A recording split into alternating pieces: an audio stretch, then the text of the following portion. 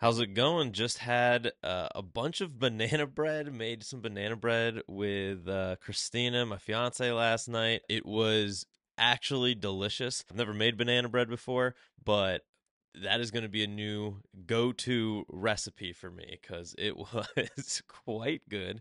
So I'm feeling real loose, feeling real light, ready to knock out another podcast for y'all. So thank you so much for coming back to the Chris Arslan podcast. And I am your host, Chris, obviously. And this is episode number 2. And excited to talk with y'all. And I got to stop moving my hands so much. It looks like it's making the camera shake. So let's see if I can stabilize. There we go. Shake my hands. Doesn't seem like it's moving as much now. All right, cool.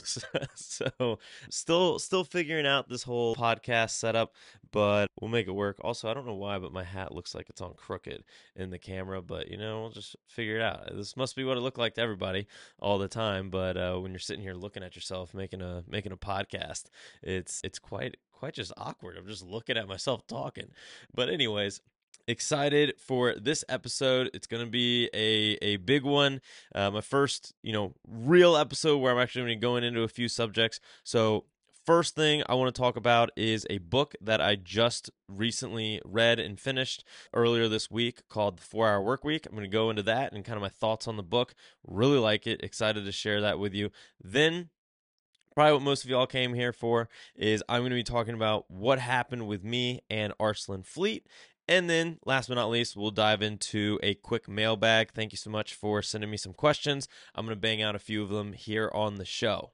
All right, so first segment of the show today is going to be a quick review of a book I just recently finished reading called The 4-Hour Workweek. It's written by Tim Ferriss, and the book is all about how you can essentially escape the rat race of working a 9-to-5 job or working for your company, and how you can start to make a lot of money without putting a lot of time into doing so. That's really what I've been doing my entire career. I wish I would have read this book in college or in high school because it really would have opened my eyes to all the possibilities. I've kind of stumbled into doing a lot of the things this book talks about without ever actually reading it. The way that I even heard about this book, which is, I'm shocked I've never heard of this before, because after reading it, I hear people talking about it or see it all over social media. That also might just be the algorithm in my phone listening to me, but I see it everywhere now. It is one of, it's on the New York's best-selling books, and so it's a very famous and well-known book. And so the way I even came about learning about this book is I was actually out snowboarding the other day and was by myself just shredding, because there's not a lot of people that are just able to do nothing on a random Tuesday. And so I'm riding at Winter Park and get on the chairlift and started making small talk with a guy sitting next to me. And he's working in sales. He has a house that he's house hacking. He likes to travel literally the whole world. And he was talking about how he's basically income hacked his entire professional life, and he did that because he read a book called The 4-Hour Workweek, and it really inspired him to start making money passively so that he could do whatever he wanted all the time, hence why he was at Winter Park on a random Tuesday snowboarding with me. So we ended up ripping it down the mountain a few times together. He's actually a very good rider, and he recommended the book. So sure enough, I decided, what the hell, why not check it out? So just finished reading it, and it is a very, very, very good read. So one of the big takeaways from the book is that you don't need to be rich to live a lifestyle that makes you feel rich. So Tim Ferriss in the book refers to this as NRs, or new rich. And so the way that he kind of explains it is, think if you're working a job where you're making $150,000 a year, but on the flip side, you're working 50 plus hours a week at that job. That's probably also not, considering commuting to and from the office. This isn't also considering you having to answer random emails and, in the evenings, on the weekends, so you're making $150,000 a year. Great. That's awesome. That's good money, but you're working all the time for it. So when are you actually getting to enjoy your life? On the contrary, what if you were making only $40,000 a year, but you only needed to work 10 hours a week. You could do it remote. You can turn off your phone, never have to worry about anybody hitting you up when you're not working. Which would you prefer? I know me personally, I would rather make $40,000 a year, only have to put 10 hours of work in a week and be wherever I want to, rather than have to be in an office making $150,000 a year.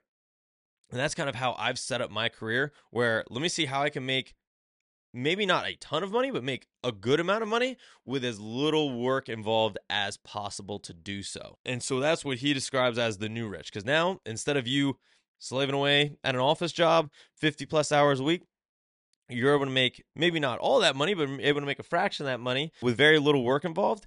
And then you can either add another income stream to make another 40 hours or $40,000 a year, add another income stream to make $40,000 a year, all of which you're spending little to no time working on them. So then, in substitution of working a job, now you can go off and do fun crap. So you can go snowboarding, you can go caving, you can go hiking, you can go backpacking, you can go travel, to Europe, you can go travel to Hawaii. Whatever you want to do with your time that you're not now stuck in an office doing, you can go do. And that's what Tim Ferriss defines as the new rich, or NRs in the book. And so this is really what I've been doing my entire career. I just didn't realize there was a book already explaining how to do all this. So I've already actually implemented a lot of these practices that Tim talks about in the 4-Hour Workweek into my own life. It's just cool to see. It kind of validates my entire career up to this point for myself. Like, oh, okay, there are other people doing this. This is a thing. Also, there were a lot of cool takeaways that I'd never done or thought about doing that I'm going to start to implement into my job or into my career moving forward to even further maximize my efficiency. So I want to recap a few of my favorite parts of the book for you. And then if you like these parts, I would highly recommend going and buying the book and checking it out, or getting the audiobook and listening to it, because I think it will really help you if you are trying to escape the rat race, not be stuck in a 9-to-5 job. Now, if you love your job, you find it super, empowering, maybe this book isn't necessarily like the perfect thing for you, because this is kind of talking about, hey, I don't want to be stuck doing my job all the time. But hey, if that's more fun than going and hanging out with friends or going and traveling, I do know people that are like that quite literally would rather work and be, behind their desk grinding away than going out and experiencing, like having new experiences. More power to you. This book I still think has some cool takeaways that you could gain from it. But nonetheless, I want to recap a few of my favorite parts of it.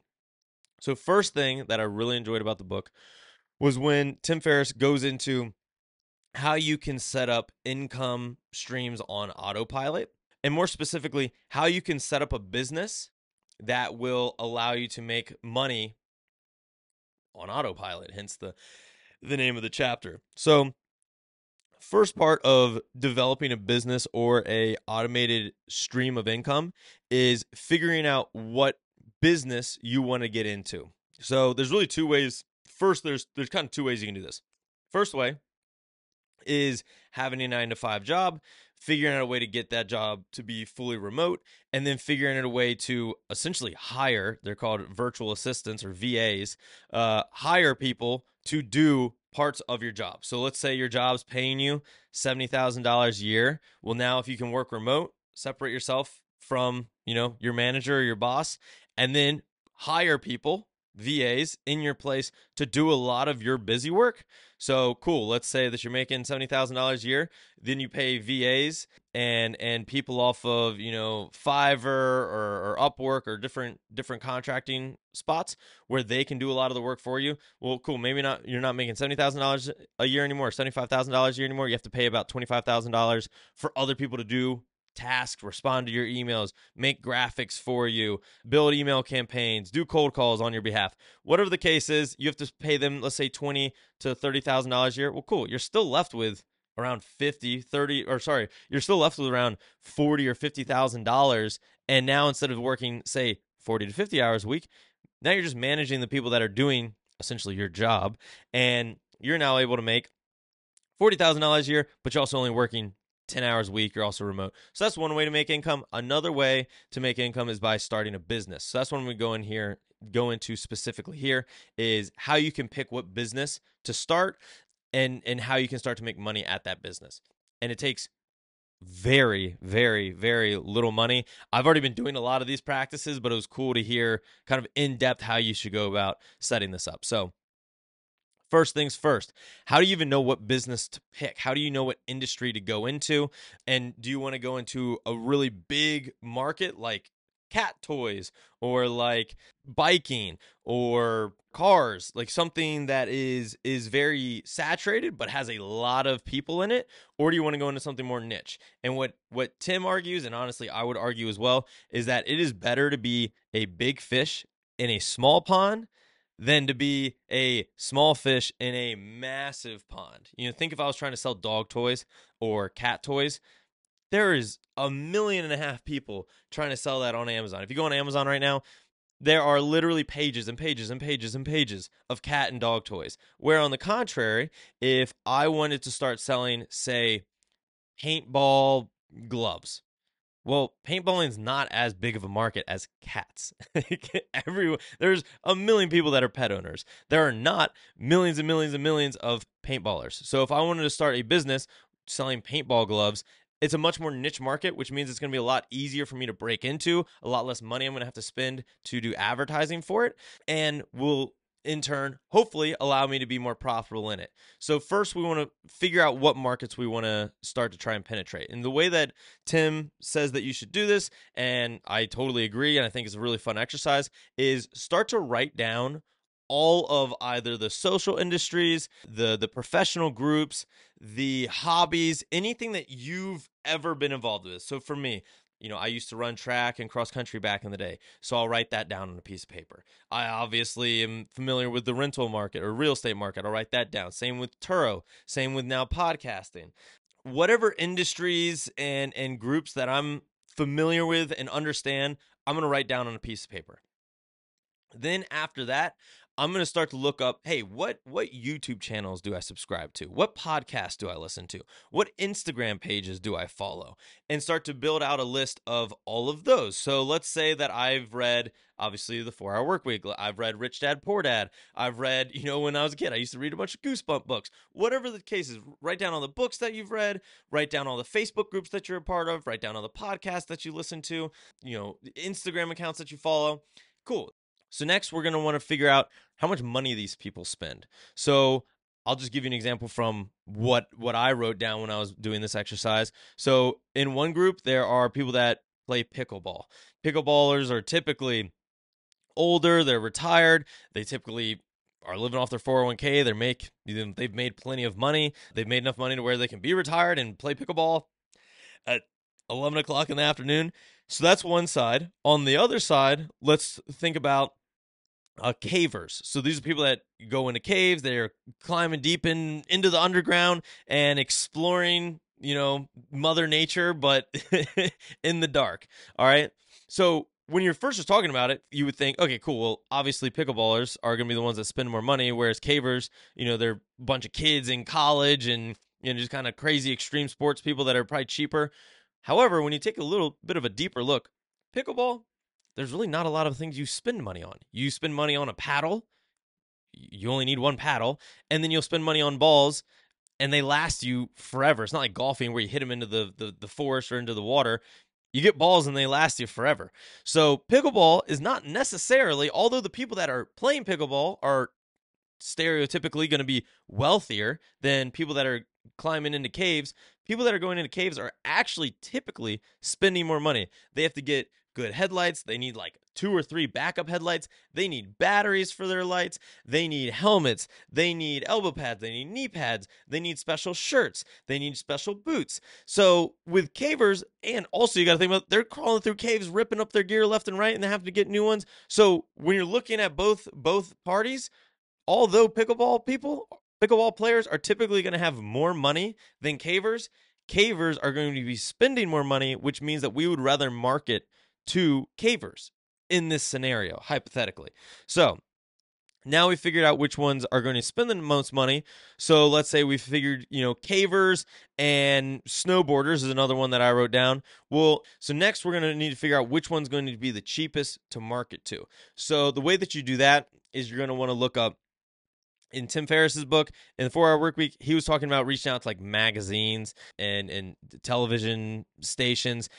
That I think is a little bit outdated. This book was written, it was written like 15, 20 years ago at this point. So the way that I kind of pivoted the book is let's reach out to YouTube channels, social media pages, different influencers, and see who can actually start promoting some of this stuff. So if I was going to do this for snowboarding and caving, I would go on YouTube, I would go on TikTok, I would go on Twitter, I'd go on Instagram, I'd go on Facebook, and start reaching out to these groups and these pages and these influencers and asking if they would do some sort of affiliate marketing deal with me to try and build up the brand awareness for my said product. Once I've figured out what groups are going to be the easiest to market to and also going to be spending the most money, it's time for me to start brainstorming on some product ideas. So we're going to think of, what do, say, snowboarders or cavers want and need in their daily sport. Once I've kind of figured that out, I'll go and figure out how much it would cost to actually purchase and start to manufacture one of those products or one of those offerings. So it could be either I'm trying to sell a new type of gear or equipment, or I want to sell a lesson or a coaching course. Whatever it is, I'm going to look for gaps in the market that I can fill at a good price point. Then once I've figured out, hey, this is what I want to offer, I'll find suppliers. You could do this through, Alibaba or AliExpress. Those are ways that you can get in touch with Chinese manufacturers. Or if I want to sell like a coaching course, I'm going to look up how much it would cost to go and develop a coaching course. Then I'm going to try and make sure that I am doing 5 to 10 times markup on my product. So if it costs me, just easy math, $10 to purchase and acquire a product to sell to a snowboarder, I'm going to want to make sure I can resell that for $50 to $100 to the end consumer. Because if I'm trying to, do like a drop shipping method where I'm only making like $1 or $2 profit per item, well, I'm going to have to work literally 10 times harder than somebody that's able to do a 10 times markup. So it's more about building the credibility in your brand than it is about the volume that you're doing. All right. So then we've now figured out how we're going to market. We figured out the industry that we're going to use. We figured out, the means of marketing through whatever influencer is able to do what for us, and we figured out a product. Now it's time to basically do beta testing. So this is where we'd probably get a prototype or two. We'd start to get photos of it. We would share it with, our influencers that we're going to be marketing, get their feedback, see if we need to tweak anything on the product, start to build out the website. All of this is going to be done for less than a couple $100. Website all in is going to cost you no more than $30 between the domain and hosting. $30 max, maybe 50. To get a prototype, you might have to spend a little bit of money if you're doing a product. If you're just developing a coaching course, that's like essentially free. You have to find a website that you want to host it on, or a video learning software that you can host it on, but very simple to do as well. So we've now developed a prototype or a product. We're then sending it out to people that are actually able to give us good, honest feedback on the product. Then we're going to have our website go live for essentially a soft launch. All right. So right now, once again, we are only maybe a couple $100 all in on this endeavor. So we're going to list it online, either on eBay, Amazon, or on our own website, and we're going to see if anybody's even willing to pay what we are trying to sell it for. So I would make a website, say I'm trying to sell, snowboarding mittens. So I have snowboarding mittens. I'm going to make a website. I'm going to get some testimonials on it from some of my influencers saying that they like the product. And then I'm going to put it, honestly, I would shoot high. So you're going to put it for about 10x whatever you acquired the product for. So if I acquired the product for $10 a unit, I'm going to market for around $100 online just to see if I can do it. Because no point in getting into the business if you can't sell it for a good margin. So we're gonna have a soft launch. We're going to do some PPP advertising or PPC, pay per click advertising on Google or on Instagram, Facebook, or having one of our influencers do a post on their story and see if you can get anybody to click through and try and purchase the product. So you can't have them pay you if you don't have the product ready to sell. So you can either have a small batch of products that you can sell and see if you can sell out of them, or what you can also do is once they get to the page where they're able to actually buy the product, you can just say, "Hey, it's out of stock. Put your name here on a wait list, so once it comes back in stock, we can notify you to buy it." We're basically just trying to see, does anybody actually want to purchase said product? If people want to purchase the product, great, we're off and running. Let's order all the products and let's start selling them. If we have this kind of soft launch and there's really not a lot of interest in the product, that's where we're going to need to pivot. Either we need to pivot the messaging, we need to pivot on the price, we need to pivot on what avenues we're doing to find our customers. Also, we might just have the wrong product and oh well, boohoo, we spent $300 and it was a bust. Let's try our next product offering. So it's kind of a cool concept, and then also with such a large margins, if you're able to sell it for such a higher percentage, that'll also give you a lot of flexibility to do different offerings, different add-ons, work with different influencers, work with different media streams, and hopefully make money in different avenues. So I thought this was a really cool concept of the book of how to actually make money through building a business. So next part of the book that I thought was really cool was a story that Tim Ferriss kind of a hypothetical story that he goes through. So there's obviously the stereotypical person that's working a bajillion hours a week at their job or at their company, and then there's what he describes as the new rich. And so this is kind of a little hypothetical story of a fisherman. So we got a fisherman. He goes out to sea, he catches a few fish, comes back in, takes half the fish, drops them off at a local restaurant, sells them for enough money to comfortably pay all of his expenses, pay his rent, put a little bit of money away. And then the rest of the fish cooks for dinner, hangs out with his family on the beach. He works, whatever. Works for 2-3 hours fishing. The rest of the day, he's just relaxing, drinking wine, hanging out with his wife and kids on the beach. Then some American businessman sees him and is like, "Hey, like, what are you doing?" He's like, "Oh, I'm just got done fishing for the day and about to go hang out with my wife and kids." And he's like, "Well, how much are you making on each fish?" I'm making, I sell them for, whatever, let's just say $25. $25 each.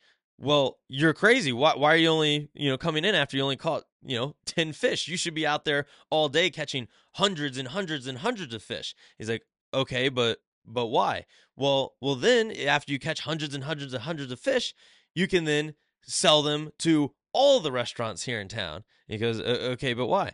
Well, you can make way more money, and then you can then start to sell your company to a big investor or have it go live on the stock exchange and an IPO and make even more money. Okay, but why? Well, then once you make all this money, you can then hang out on the beach and drink wine with your kids and your wife. And it's like, well, I'm already doing that right now. I'm literally doing that right now. I don't need to scale this thing up to a massive company that's going to take years and years and years to do so when I already have the life that you're describing that I should be aspiring to have. I already have it now. So I think this is just kind of a cool lesson for all of us as, why are we working so hard? If you're working so hard because you feel like your job is like legitimately changing the world, or you love doing what you're doing, if you would do it for free, well then yeah, fuck it. Yeah, work 1,000,000 hours a day and have a freaking blast doing it and feel really fulfilled. On the flip side, which I would say probably 90% of the people are on the flip side, which is you're working to make money. Let's be real. Like, yeah, there's parts of the job that are fun. Yeah, there's a social, component of it. But then we're working to make money and then hopefully be able to save up enough PTO to go on vacation or save up enough money to eventually retire when we're 65 years old. Well, if the whole goal is to be able to go on vacation, well, why wouldn't we just maybe take a step back, scale back a little bit? Yeah, we might make a little bit less money, but if we have ample amount of free time to be able to do whatever we were going to do when we were going to retire in the first place, that seems like a pretty decent trade-off to me. So I thought that was a cool little excerpt from the book where, he worded it much better than I did, but I think it is a good point to just remember, like, why are we working so hard? Do we need to work this hard, or can we work a little bit less hard but have way more free time? So the last part of the book that I thought was really cool, and it's a good way to kind of get yourself out of your comfort zone, be able to handle rejection, because a lot of things in life aren't just handed to you. You got to work for them, is reaching out to celebrities or extremely powerful and influential people in whatever field you are in or want to be in or aspire to be in. Everyone's probably heard this, but you become a representation of the 5 people that you spend the most time with. So if you're spending all of your time with people that are, whatever, doing drugs, drinking too much, cheating on their significant other, are being lazy, broke, not making not making good money, well, guess what you're going to become? An image of them, or a repetition, or a, what's the word I'm looking for, a you're going to become essentially an imitation of those people. Now, on the flip side, if you're hanging out with people that are, got a better job than you, that have, a really stable relationship with their wife or with their husband, you're hanging out with people that are go-getters, are hungry, you're hanging out with people that are in shape, guess what's going to happen to you? You're going to naturally start to mimic them and become better fitness, better health, more money, just a more positive outlook on life. So reaching out to people that are either celebrities or experts in a given field does essentially 2 things. One, it gets you out of your comfort zone and allows you to actually go out and face rejection and try and get in touch with these people. And two, what it does is it allows you to be able to build a relationship with someone, or a mentor mentee relationship with someone that is levels and levels and levels ahead of you. This is why a lot of people that are born into wealthy families end up naturally being more wealthy. Yes, some of them probably inherit a lot of money, but also they're just sitting at the dinner table learning a bunch of crazy, awesome information from their parents who have already been there, done that, seen it, checked it off the list. They're also hanging out with people. Their parents' friends are also extremely wealthy, extremely rich.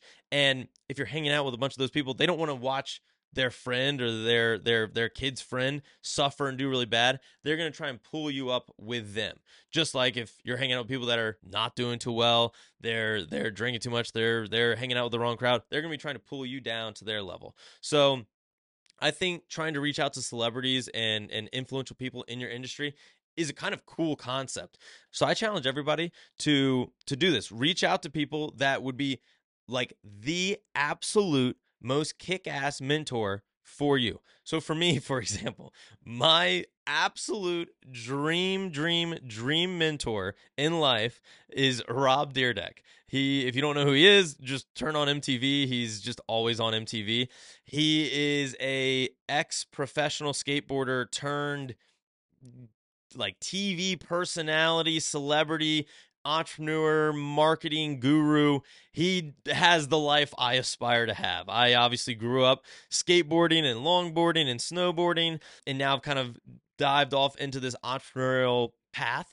And so Rob Dyrdek is like my dream mentor. Well, guess what I'm doing? I'm reaching out to him, trying to get 5 minutes of his time to pick his brain and start some sort of relationship with him so that I can learn from him and he can hopefully teach me. So there you go. Y'all heard it here first. I'm going to get Rob Dyrdek on this podcast. I don't know when, but that is my goal, is to get Rob Dyrdek on this podcast. That is like my dream person to have as a mentor. So just think for you, who's my dream mentor? If you're in DC doing politics, well, hell, maybe your dream mentor is Obama or Bush or whoever, Trump. If that's your dream mentor, reach out to them. What's the worst that'll happen? They ignore you or they say no. They say go kick rocks. Cool. Welcome to life. So reach out to them. On the flip side, let's say that your dream scenario is I want to become a TV personality. I want to become a radio or podcast host or whatever. Well, then reach out to Joe Rogan or reach out to Joe Buck or reach out to any of these people that have done it at literally the highest level. What is the worst that'll happen? First off, there's a handful of them, and the worst that happens is they say no, they don't talk to you. So start big, aim for the stars, and cool, you'll land on the moon. And that kind of brings me to to deviate off this point, but similar but different. The other part of the book I really enjoyed was when they're talking about dreaming big and going big. I feel like it's something that I didn't really think growing up was possible. Is you set your dreams on like I want to play in the NFL or I want to be a billionaire one day or whatever the case is. There's a lot of people that dream big when they're kids.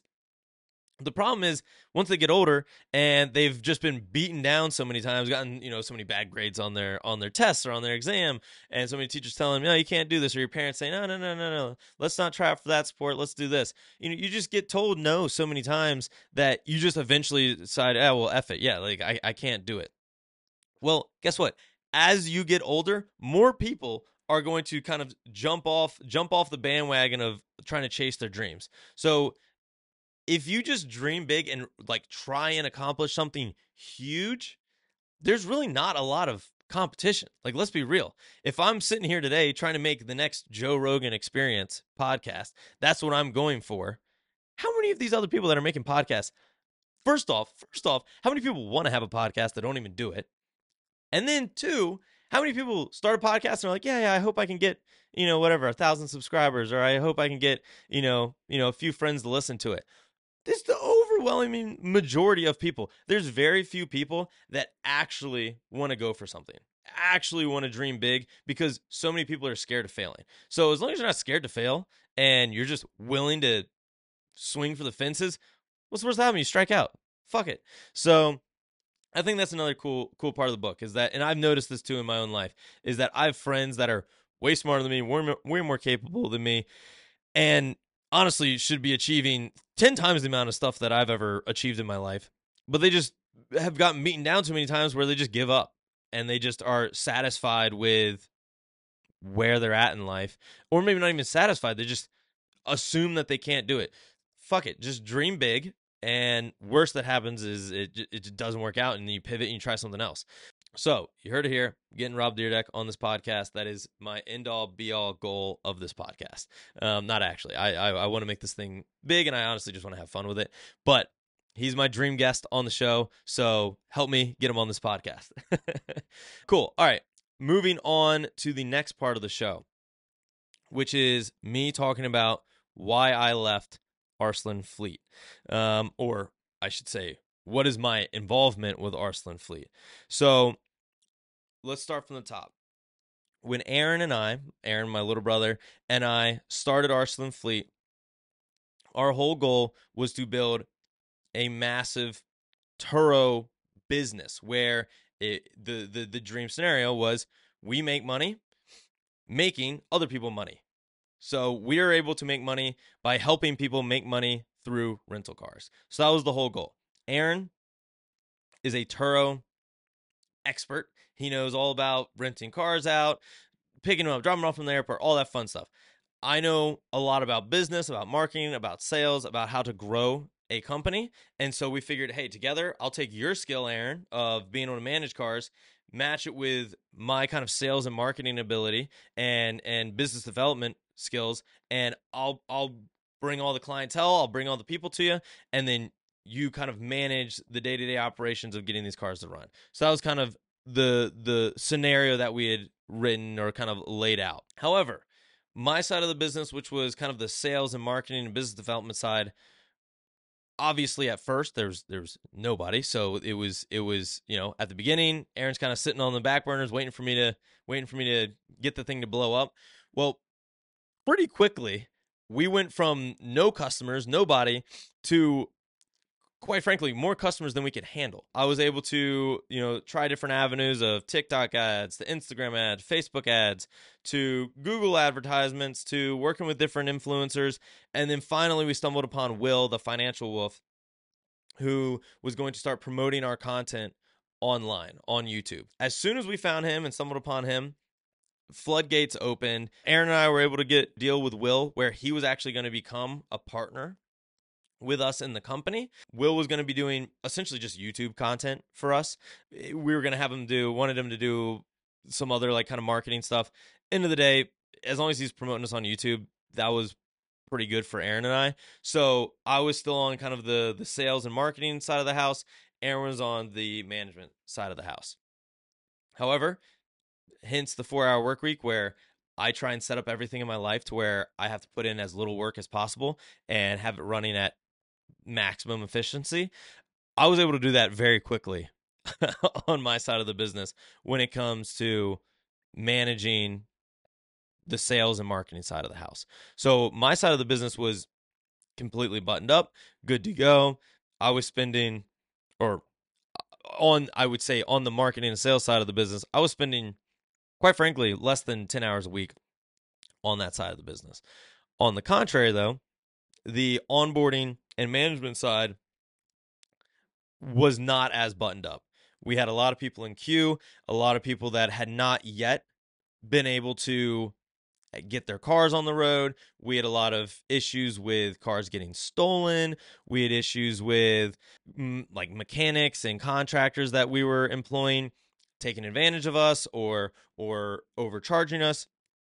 And so I was spending all of my time trying to help Aaron on the management side of the house. End of the day, that's not really what I signed up for. That's not what I wanted to do. Also, it's not the side that I would consider myself an expert by any means at. I'm good at it. I've obviously done Airbnbs and I've had long-term rentals like for houses. It's quite frankly very similar, but it's not something that I wanted to do or was really interested in doing. And so when I went to Aaron and Will and said, hey, look, guys, my side of the business is good. It is running better than we could have ever imagined. This is what I'm doing. Like, take it or leave it. They both got very defensive, or not defensive. They both wanted me to have more involvement on a day-to-day basis in the management aspect of the company, which is not what I signed up for, and not honestly what I would consider myself good at or have any interest in, because end of the day, my side of the house was up and running and doing great. So I was like, hey guys, look, thanks, but no thanks. I'm not going to do that. So what we decided on was that I was going to take a step back in the company. I was going to sell a majority of my equity. So at that point, I owned 40% of the company. So I owned 40%, Aaron owned 40%, Will owned 20%.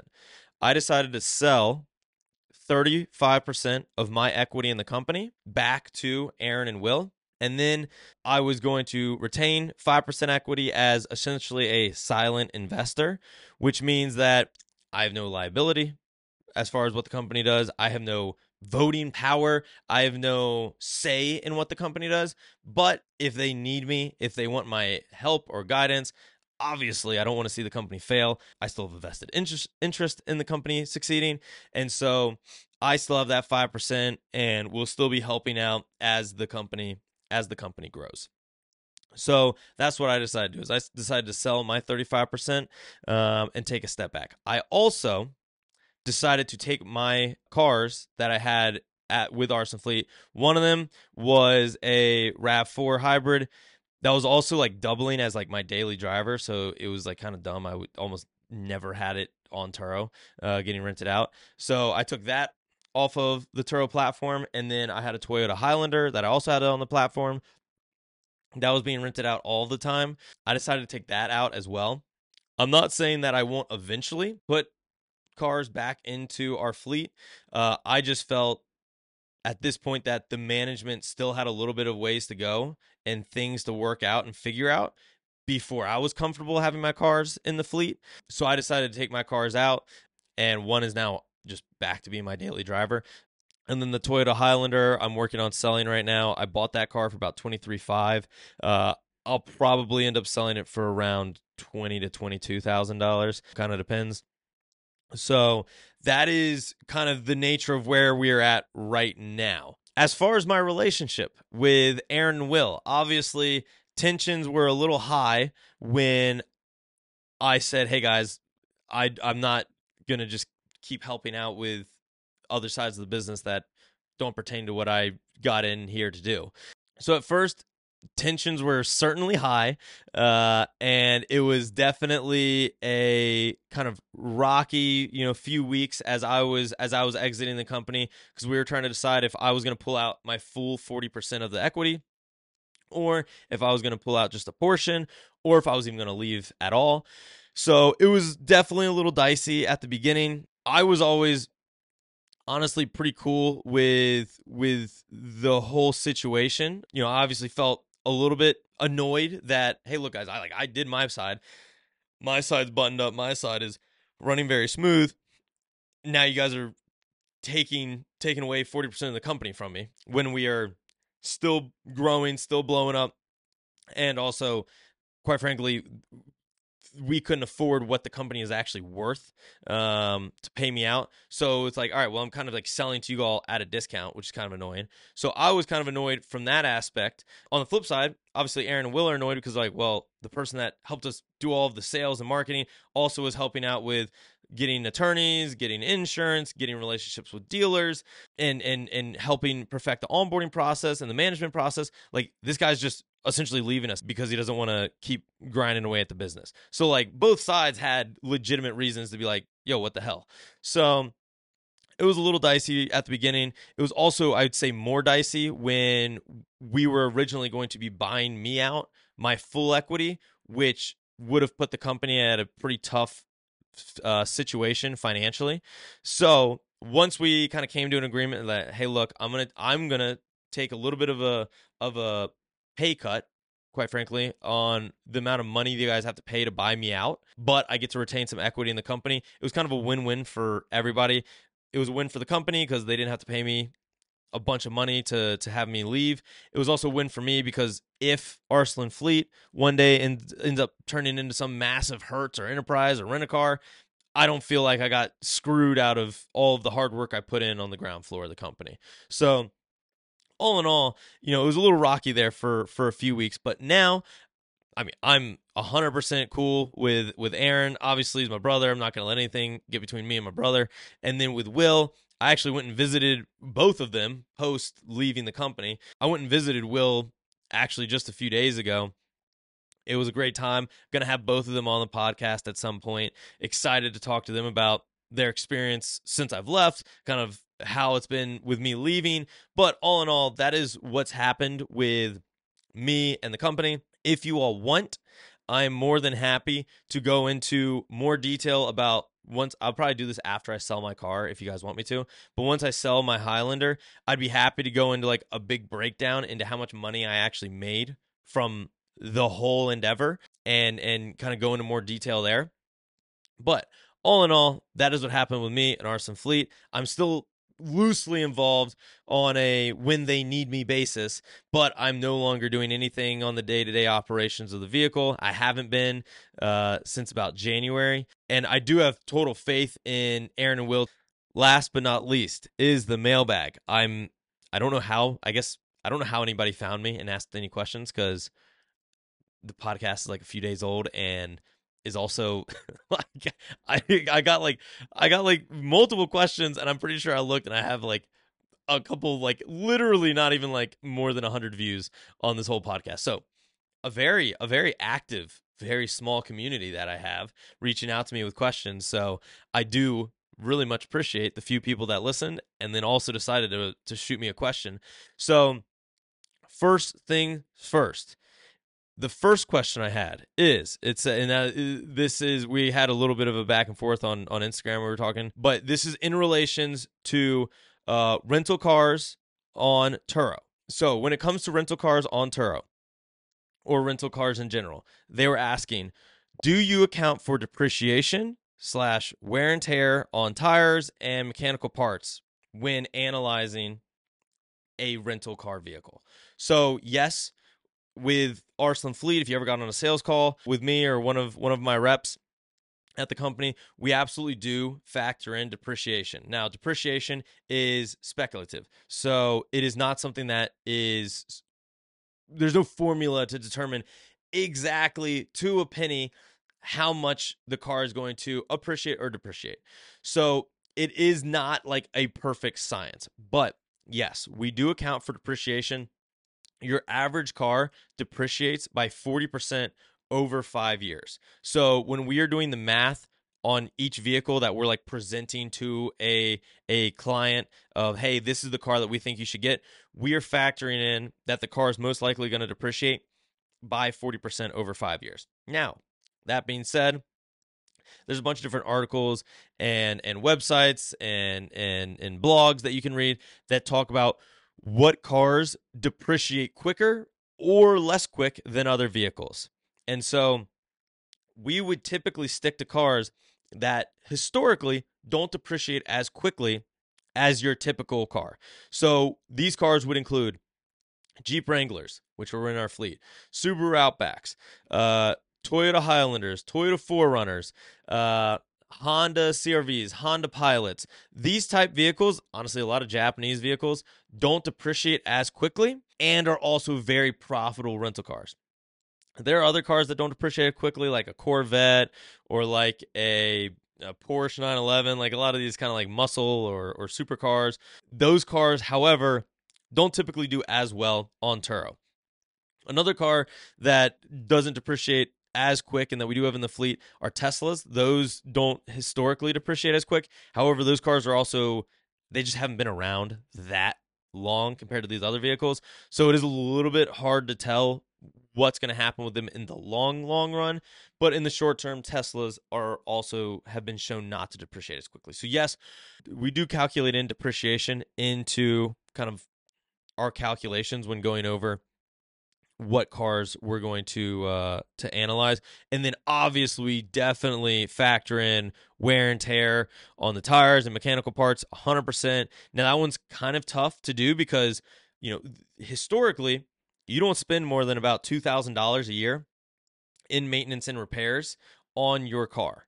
That being said, that is over the life of you owning said vehicle. Well, some years you're going to spend quite literally like $0 or like $100 the entire year on a car. Other years you're going to spend $10,000 because something terrible is going to happen to the car, and you're going to have to replace the whole front bumper and steering, you know, like shaft, drive shaft, whatever. So it's kind of hard, just like depreciation. It's kind of hard to get that down. You can't get that down to an exact penny, but we do factor it in just as a average how much people spend per year on wear and tear and maintenance. Also, what we do is we obviously have insurance, or you know, Arslan Fleet has insurance that we require everybody to get on their vehicles. Also, we require everybody to get set up with a car warranty. And so what's awesome about a car warranty is that if any major things go wrong with the car, so if the engine fails, transmission fails, power steering fails, any of those things go wrong, the car warranty will actually fix it for you. So you'd pay $100 deductible, and then they will fix the transmission. You know, that could be up to $5,000 to $10,000 worth of money for that repair. So that also helps to keep that repair cost down. Obviously, if a guest crashes the car, well, then you don't really have to worry about it anyways. The insurance is going to take care of that. So great question. Appreciate you writing in. All right, cool. Question number 2. Your YouTube video claims you only spend $100 on car insurance for Turo. I call BS. How? Are you only carrying liability? All right. I don't appreciate the BS in there, but I do appreciate the question. So this is true. We only have to spend $100, or our clients only have to spend $100 a month on car insurance. The way we do this is through a company called Lula. It is a way that you're able to pool together a bunch of different cars and get lower rates on the insurance. So very similar. I used to sell health insurance back in the day, and we used to sell something called a PEO. This is where a bunch of small business owners will pool their companies together to get lower rates on their health insurance premiums. Same thing here. We're just pulling together a bunch of cars to get lower rates on the car insurance. Now, there's a little bit of a catch with Lula, which is who we use at Arslan Fleet. The catch with Lula is that they only protect you up to the state limit for liability.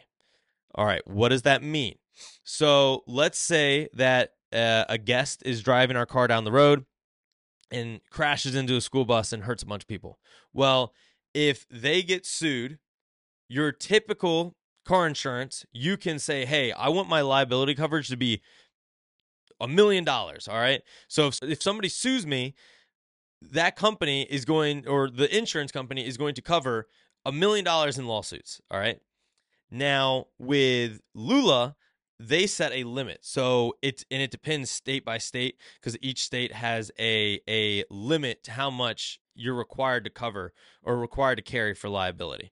So in Colorado, it could be 50,000. In California, it could be 25,000. In Texas, it could be 100,000. Each state has a different limit that you're required to carry for liability coverage. All right.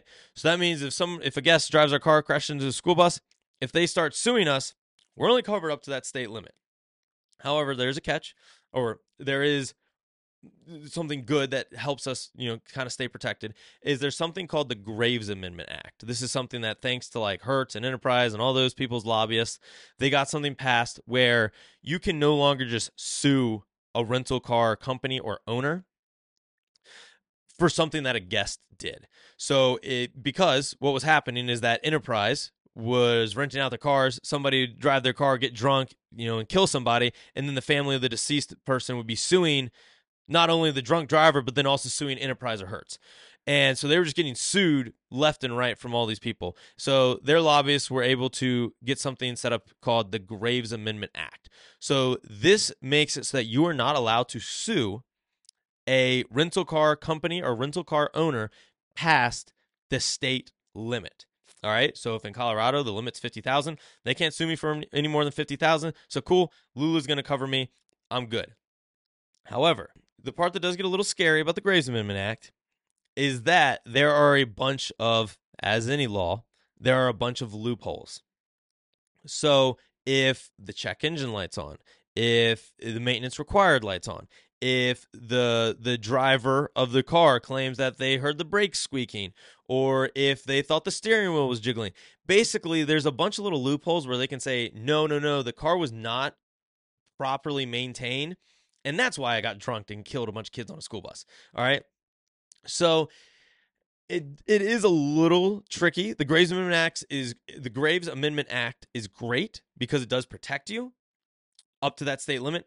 However, on the flip side, there are ways for people to get around it and still sue you, claiming that the car was not properly maintained or whatever. So yes, to answer your question, I know that was long-winded, but yes, the insurance is actually only $100. Yes, it is legit. It does cover you. It's all good. It's all good and gravy. We've used it before to get things fixed on the car. However, it does require us to take meticulous notes about everything that's going on with the vehicle and document photos before and after every trip to make sure that if somebody did come to us and say, no, the brakes were squeaking or the check engine light was on, we would be able to have evidence proving that that was not the case. All right, cool. Last question for today. And once again, I really appreciate y'all sending me questions. Keep them coming. The last question I have for today is, yo, Chris, would you recommend Airbnb or Turo? All right, I get this question kind of a lot, actually, and this is a good question. I would recommend, all right, back to the 4-hour work week. I like doing whatever requires the least amount of time because I would rather make $1,000 a month and spend 1 hour a month dealing with it than make $20,000 a month but spending 60 hours a week dealing with it. So for me, I'm all about how little amount of time do I have to invest in something for the maximum return on investment. So for me, out of the two, they both, quite frankly, require a lot of time, especially if you're going to do it on your own. The beauty of Turo is that it requires very little startup capital. Anyone can now, quite literally anyone can start a Turo business. It requires essentially no money. You can go into any car dealership. They're all a bunch of slimy. I shouldn't say that, but most car dealerships are trying to take advantage of people. AKA, they'll just sell a car to anybody. Anyone that has, no money, bad credit, they don't care. They'll give anybody a car. So unlike a house where it's pretty hard to get a house if you don't know what you're doing. You have to get pre-approved. You have to show a lot of income. You have to have good credit. And so getting a house is a lot more barriers to entry. So I think Turo is phenomenal for either newer investors or people that are like first dipping their toe into, trying to set up different forms of passive income, so not solely relying on their W-2 job. And so for those type of people, I think Turo is great. On the flip side, if you have the means to be able to acquire a property, a house, I think that going the Airbnb route is better because you have more outs. With Turo, if you buy a car, you're only out. You're not gonna be able to take the car and 5 years later sell it for more than you bought it for.